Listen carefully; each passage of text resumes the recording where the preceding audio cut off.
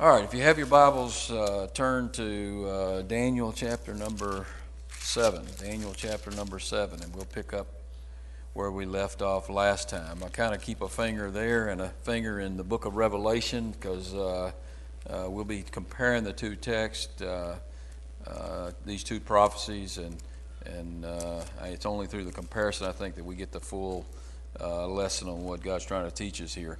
If you remember last week, we had looked at Daniel's vision of the four beasts, and we learned that the traditional interpretation of those four beasts in Daniel chapter number 7 is the same as Nebuchadnezzar's dream in chapter number 2 of Daniel, and the dream that Daniel interpreted. And if you remember, in the traditional interpretation, or the dream, if you agree with the traditional interpretation that it's the same as the dream, well, then that would mean that the lion with the eagle's wing is Babylon, the bear is the Mede-Persian Empire, the leopard is Greece, and the dragon with the 10 horns represents the kingdom of the Antichrist during the Great Tribulation.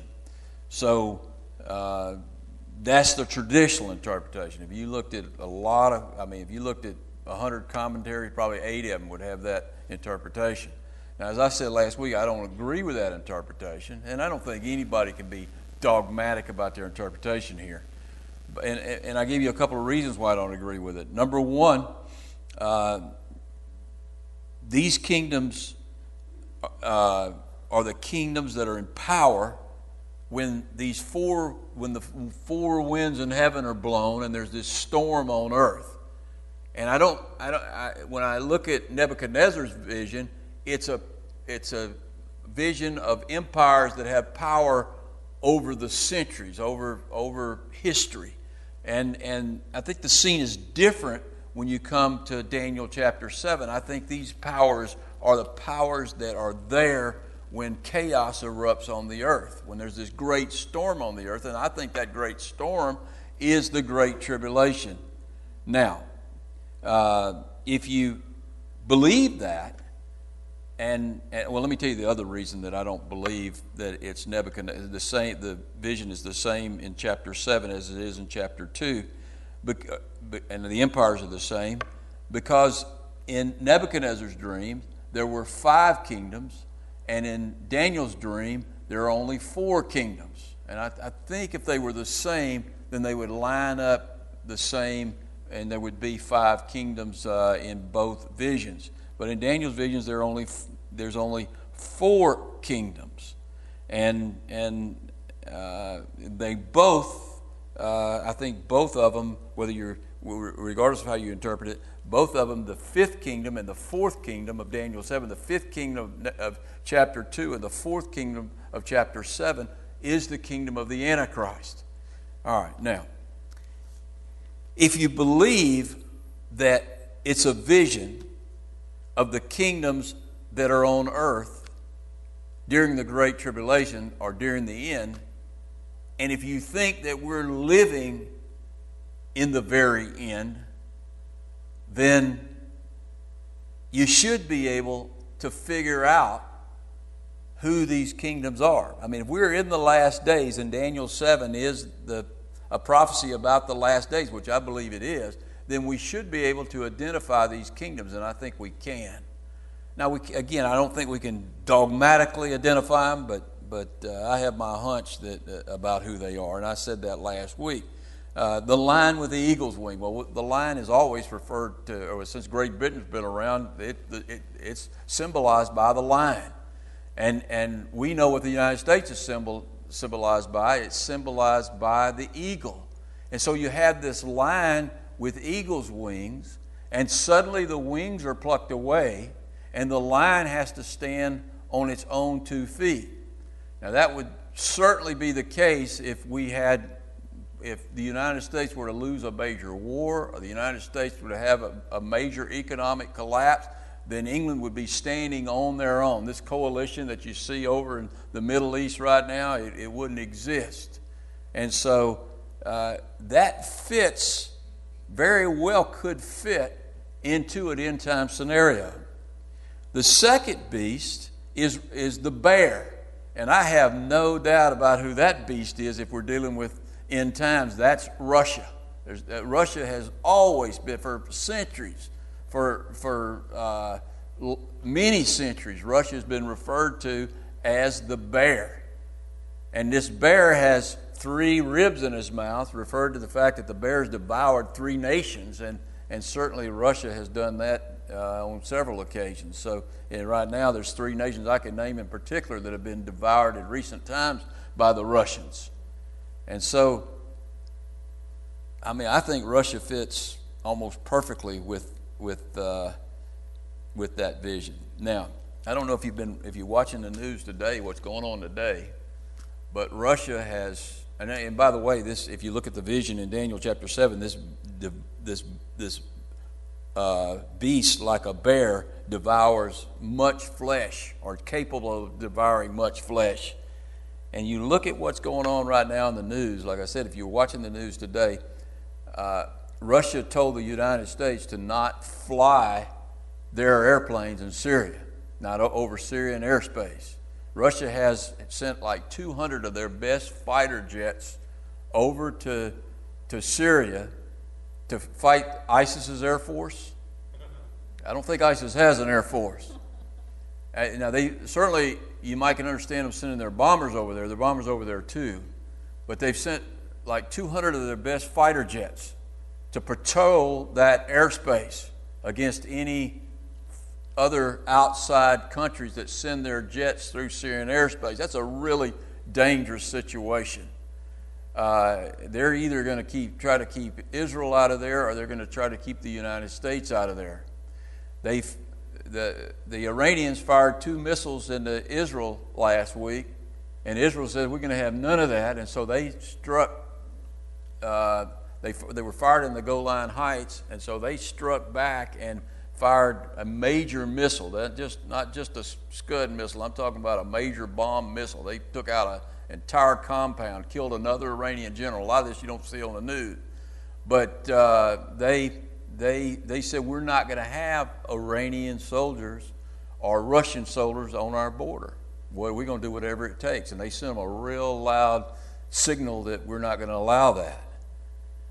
China has just landed an aircraft carrier on the coast of Syria, and a missile, a boat that shoots missiles, air defense missiles. So they're getting involved in it. So it's it's almost like reading Revelation. I mean, the situation could that be the very end? I don't know. I mean, maybe not, probably not, but we're certainly in a real precarious situation. And then you had the leopard in the vision. The third beast was the leopard with 4 heads and 4 wings.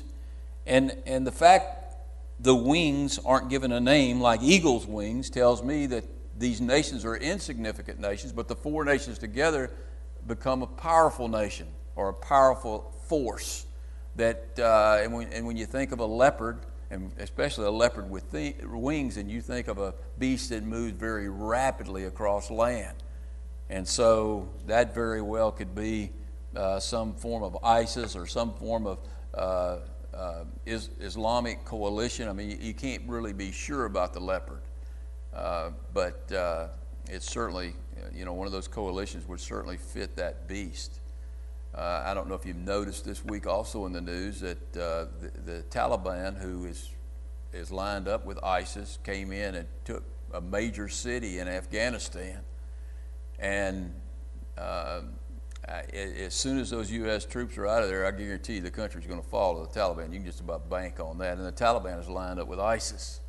And you can almost understand why the Afghan people would embrace the Taliban after the United States is gone. I was reading another story last week about an Army captain and a sergeant who came into policeman's office. In one of the back rooms, he had a young boy that he had captured and had him tied up, and he had him there for months and was raping him every day on a daily basis. And that captain and that sergeant saw that, and the sergeant grabbed the guy, the police chief, he was the police chief, grabbed him and body slammed him, and then picked him up and body slammed again until he threw him all the way out of the police station. Well, guess who got in trouble? Not the police captain or the police officer, but the sergeant and the captain. They're the ones that got in trouble. Actually, the captain was out of the service, has gotten out of the service, so he's really not impacted by it. But they're kicking the sergeant out of the service, and that's where it ended up on the news. But you can, I mean, just the evil of those kind of things. I mean, it's just unbelievable. And then the fourth beast in Daniel's dream seems to come out of this chaos that results from maybe a war between these other three beasts. And so, and really the Bible reads that way in several areas where you have this coalition that comes against Israel, you have this great war, it seems, and then out of that chaos and that war, then there's this coalition of nations, this one world order, which just about encompasses every nation, and from that one world order, which that's the beast with 10 horns, and the little horn is the Antichrist. Out of that chaos, you have the rise of the one world order and the kingdom of the Antichrist. So for me, Daniel chapter 7 fits well with end times. Now, can I be dogmatic that the United States is part of Daniel chapter 7, or England's part of Daniel chapter 7, or Russia's part of Daniel chapter 7? No, I can't be dogmatic about that. That's my hunch. And that's kind of the way I see it right now. But again, there are a lot of expositors that would disagree with that interpretation. But let me tell you where we don't disagree. We don't disagree with how the story ends. We know how the story ends. How does the story end? God wins. That's how the story ends. And that's where we're heading tonight. We're heading to the really, really good news, and that's where you take your focus off the terrible things on this earth and you put your focus on heaven, and you'll see just how worried God is about all of these things. I mean, pick up with me in Daniel chapter 7, verse number 9. He says, I watched till the thrones were put in place. And his eyes were taken off the beast, off the Antichrist, off this coalition of 10 nations. And he changes scenes, and it's up in heaven. And he says, I watched till the thrones were put in place, and the Ancient of Days was pacing up and down, wondering what in the world he was going to do. No, what was he doing? He was seated. He was seated. That tells me there's a reason we're told that God is seated. God's seated because He's in total control of everything that's happening on earth, and He's not worried about it one bit. All of the beasts, whoever you interpret them to be, are all puppets of the Ancient of Days. They're puppets of the Lord, and they're doing His bidding. They're setting up the return of Jesus Christ. That's the good news. So whenever I read the news or see the news like I saw today, I get excited about it. I mean, I don't want to see people die. I don't want to see wars. I don't, and I don't want to see an economic collapse or anything. But when those things come, then I know that to look up, because my redemption draweth nigh. And so here's the Lord, and He's seated, and His garment was white as snow, and and the hair of His head was like pure wool. His throne was a fiery flame, and its wheels burning fire. You know, you can see that picture of those wheels burning fire in several places in the Old Testament, like Ezekiel. When the Lord leaves the temple, you see those wheels of fire. You see that in a lot of the prophecies. But here you have God, the Ancient of Days, and you read that description. Does it sound familiar to you at all? That description of the Ancient of Days sounds exactly like Revelation. I mean, it sounds exactly like what we get over in chapter number, I believe. Well, first jump with me let's stay in 7. Jump with me to verse 13 and 14, because I want you to see something else before we do go to Revelation. He said, I was watching in the night visions, And behold, one like the Son of Man, coming with clouds of heaven. And he came to the Ancient of Days, and they brought him near before him. And then in verse number 14, then to him was given, to the Son, was given dominion and glory and a kingdom that all peoples, nations, and languages should serve. His dominion is an everlasting dominion which shall not pass away. He's given all dominion, all his kingdoms, and his kingdoms, the one which shall not be destroyed, which shall not pass away in his kingdom, the one which shall never be destroyed. Now, the wording, if you were to look at this in the Hebrew, is pretty tricky. But when you put these characters in their place, it's pretty tricky, because you get the same picture in Revelation, but it's almost as if you have different characters. In Revelation, you have the Lamb of God and you have the Ancient of Days. And here you have just the Ancient of Days, and then you have the Son of Man coming to the Ancient of Days. And so it gets pretty tricky. But I believe what Daniel saw there is the Father and the Son as one. He saw them as one. He saw them separate, and he saw them as one. So that, because that's the only way it could be, because who has all dominion? God has all dominion. It's very clear in the Bible that God will not share his dominion or his glory or his power with anyone, but yet it's all given to the Son. Well, how can he give it to his Son and stay true to his word? God cannot lie. The only way that he can do that is if the Father and Son are one. And isn't that exactly what Jesus said in the Gospel of John? The Father and I are one. I and the Father are one. All right, so, for me, it's really, it's fun to me and it's exciting to me to compare these prophecies. So let's do it. Go with me over to the book of Revelation. Pick up in chapter number 1. Hang on to Daniel there, and we'll flip back and forth, so keep your place there. But go with me to the book of Revelation, chapter number 1.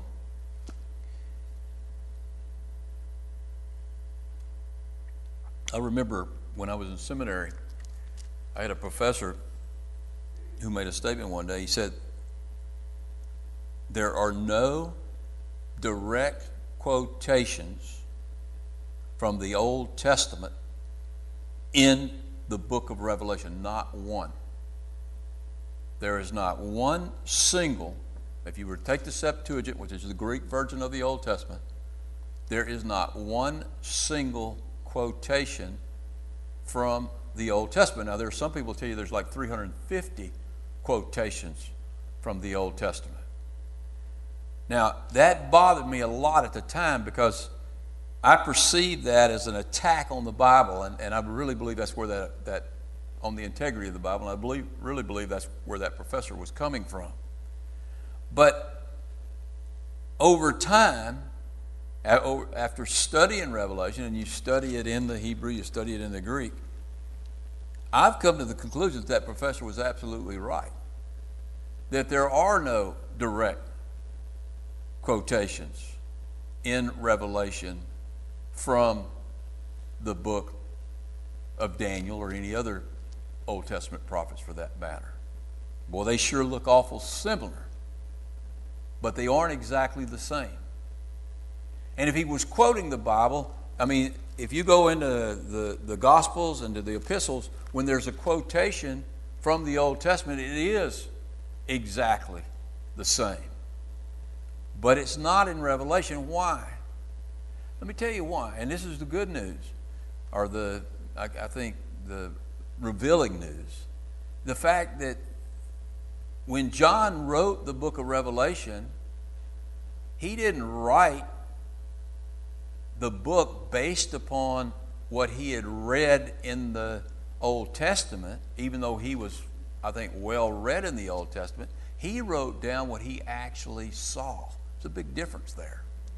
I mean, if all he did was put together this book from a bunch of prophecies and gather those prophecies together, it would be suspect. But he didn't do that. He wrote down what he saw the way he saw it, and the way he saw it was very similar to the way the Old Testament prophets saw it. And so these prophecies are very similar, even though they aren't exact quotations. And I agree with that. And I think that doesn't affect the integrity of the Bible at all. I think it actually adds to the integrity of the prophecy of Revelation, the fact that he was writing down what he saw in his vision. And it's very similar to, at least the part we're going to look at right now, is very similar to what Daniel saw. Pick up in Revelation chapter 1. And look, let's begin down in verse number 10. I was in the Spirit on the Lord's day, and I heard behind me a loud voice of a trumpet saying, I am the Alpha. Now, you notice in your Bible that's in red letters, so that tells you who's speaking there. Jesus is speaking. And there were some translations, more liberal translations, that took that out of red because they didn't want to indicate that that was Jesus speaking there. And some of them caught some flack. They put it back to red, and some of them they still have it. If I pick up a translation that doesn't have that in red, I'm going to ditch that translation right away because they're making an interpretation that that's not Jesus. And actually, by putting it in red, you're making that interpretation too, that it is Jesus. But that's the right interpretation. Verse number 11, saying, I am the Alpha, the Omega, the first and the last.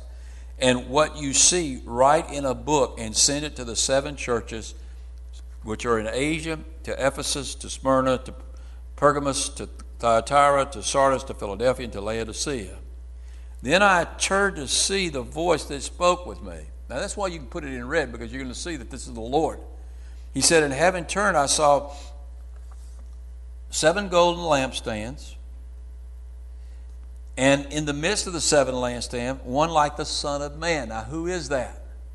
That's Jesus. So we know that's who he's seeing, and so that's why this is in red letters. He said, clothed in a garment down to his feet, and girded about with a golden band. Now, look at this next part right here, because it's exactly the same, or almost exactly the same, as what Daniel sees in his vision that he describes as the Ancient of Days. He describes this as the Ancient of Days, and Daniel describes this as Jesus Christ. How can they be different here? They're not different, because the Father and the Son are one. Daniel was seeing and hearing things in heaven, and he was seeing the Son of Man and the Ancient of Days, but they're the same. John was seeing the same thing. Father, Son, and Holy Spirit right there in heaven. All right, now, he said his head and hair were white like wool, as white as snow, and his eyes were like a flame of fire. His feet were like fine brass, as if refined in a furnace, and his voice as the sound of many waters. He had in his right hand 7 stars, and his mouth went, and out of his mouth went a sharp 2-edged sword.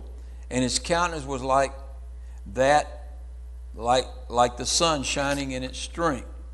And when I saw him, I fell at his feet as dead. Now that's an amazing statement right there. Because this is Jesus that John is seeing. And John had walked and talked with Jesus. He had seen the resurrected Jesus. He had seen Jesus ascend to heaven. And this was Jesus the one that he lay in his bosom. He was the disciple that Jesus loved. He liked to refer to himself as that in the Gospel of John. And now he sees Jesus glorified, and he falls on his face as dead. I mean, why? Why did he fall on his face as dead? Because he was seeing the Ancient of Days. He was seeing God the Father in the body of the Son. He was seeing the Alpha, the Omega. That's what first and last means, the beginning, the end. That means the Ancient of Days. And he was seeing him, and he was afraid. Look what Jesus does now. He laid his right hand on me. And I believe that's a nail-scarred hand he laid on him. He laid his right hand on me, saying, do not be afraid. I am the first and the last. I am he who lives and was dead, and behold, I am alive forevermore. I am him who lives and was dead, and I am alive forevermore. Amen. And I have the keys to Hades and of death. See, it's the same. The Ancient of Days and the Son of God are the same. Now, back to Daniel 7. And let's go to the next verse, verse number 10. Keep your place in Revelation. Daniel 7 and verse number 10. And he says, a fiery stream issued and came forth from before him, from the Ancient of Days. 1,000 thousands ministered to him. 10,000 times 10,000 stood before him. The court was seated and the books were open. Now, in John's vision, you've got the same scene. Go with me back to Revelation. Keep your place in Daniel. Go back to Revelation chapter 5. And in John's vision, in Revelation, you see the same scene at the throne of God. But this time, God, instead of being referred to as the Ancient of Days, is referred to as the Lamb of God. And who's the Lamb of God? Who takes away the sin of the world? Jesus Christ. So look at Revelation chapter 5 and look down at verse number 6. He says, and I looked, and behold, in the midst of the throne and of the four living creatures, and in the midst of the elders stood a lamb. Now who's that lamb? Jesus Christ. As though he had been slain, having 7 horns and 7 eyes, which are the 7 spirits of God sent into all the earth. And then he came and took the scroll out of the right of him who sat on the throne, the Ancient of Days. Now when I had taken the scroll, the 4 living creatures and the 24 elders fell down before the Lamb, each one having a harp and golden bowls full of incense, which are the prayers of the saints. And they sang a new song. Listen to what they sang. You are worthy to take the scroll and open the seals, for you were slain, and you have redeemed us unto God your blood out of every tribe and nation. Your blood out of every tribe. You have redeemed us to God by your blood out of every nation, tribe, and tongue, and people and nation. And have made us kings and priests to our God, and we shall reign on the earth. Now, that's the same thing that Daniel says in verse number 27. Go back to 7 when we jump ahead to a verse we'll look at next week. He says in Daniel chapter 7, verse 27, he says, then the kingdom and dominion and the greatness of the kingdom under the whole heaven shall be given to the people, the saints of the Most High. His kingdom is an everlasting kingdom, and all dominion shall serve and obey him. All right, now let's go back to Revelation chapter 5. I know this is getting tedious and complicated, but hang with me here. Then I looked and heard a voice of many waters around the throne, the living creatures and the elders, and the number of them was 10,000. See that number? 10,000 times 10,000 and thousands of thousands, saying with a loud voice. Now, who are they worshiping here? They're not worshiping the Ancient of Days per se. They're worshiping who? Worthy is the Lamb who was slain to receive power and riches and wisdom and strength and honor and glory and blessing. And then in verse number 13, he says, and every creature which is under the heaven and on earth and under the earth, and such as are in the sea, and all of them, I heard saying, blessings and honor and glory and power be to him who sits on the throne and the Lamb, and to the Lamb forever and ever. Glory. So they're singing glory to Jehovah God, the Father, the Son, and the Holy Spirit. Then the 4 living creatures said, Amen. And the 24 elders fell down and worshiped him.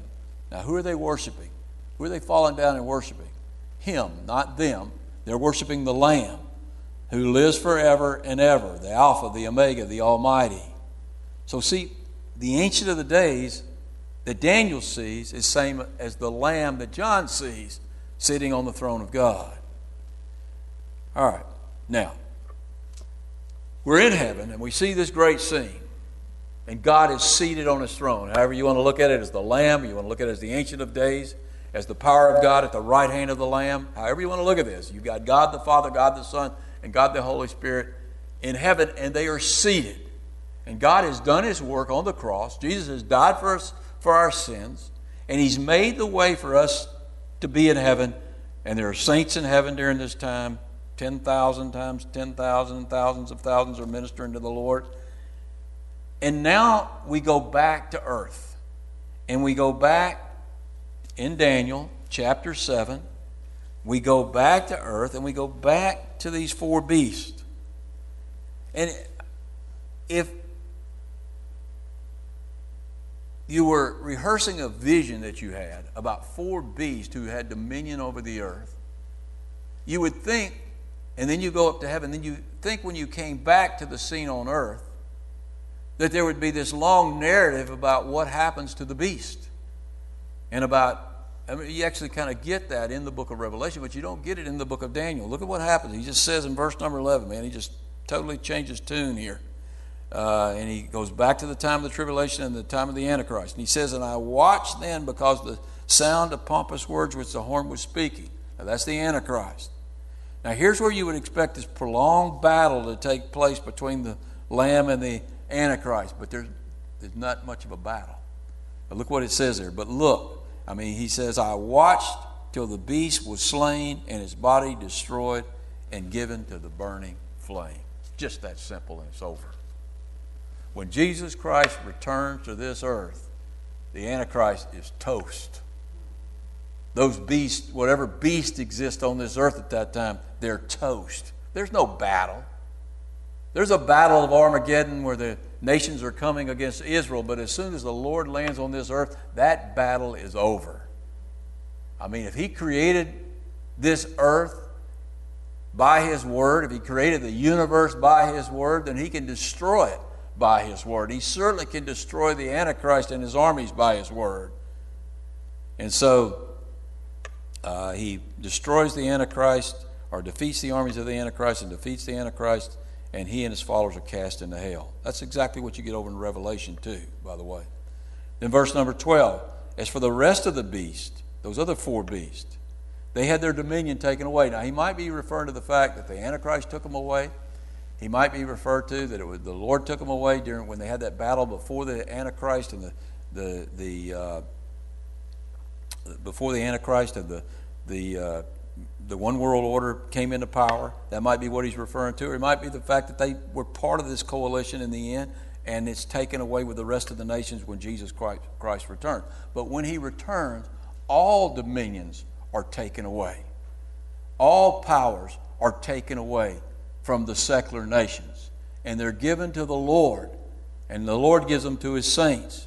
He says, as for the rest of the beasts, they had their dominion taken away, and yet their lives were prolonged for a season and a season. So the beast, the nations survive. I think that's what he's saying there. When Christ returns, he doesn't wipe out all the nations. In fact, if he doesn't return, all the nations would be wiped out.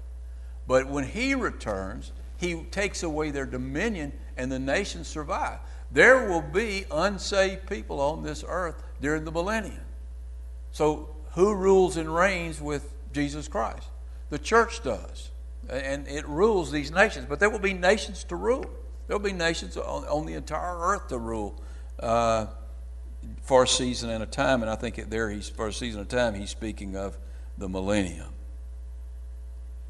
Now,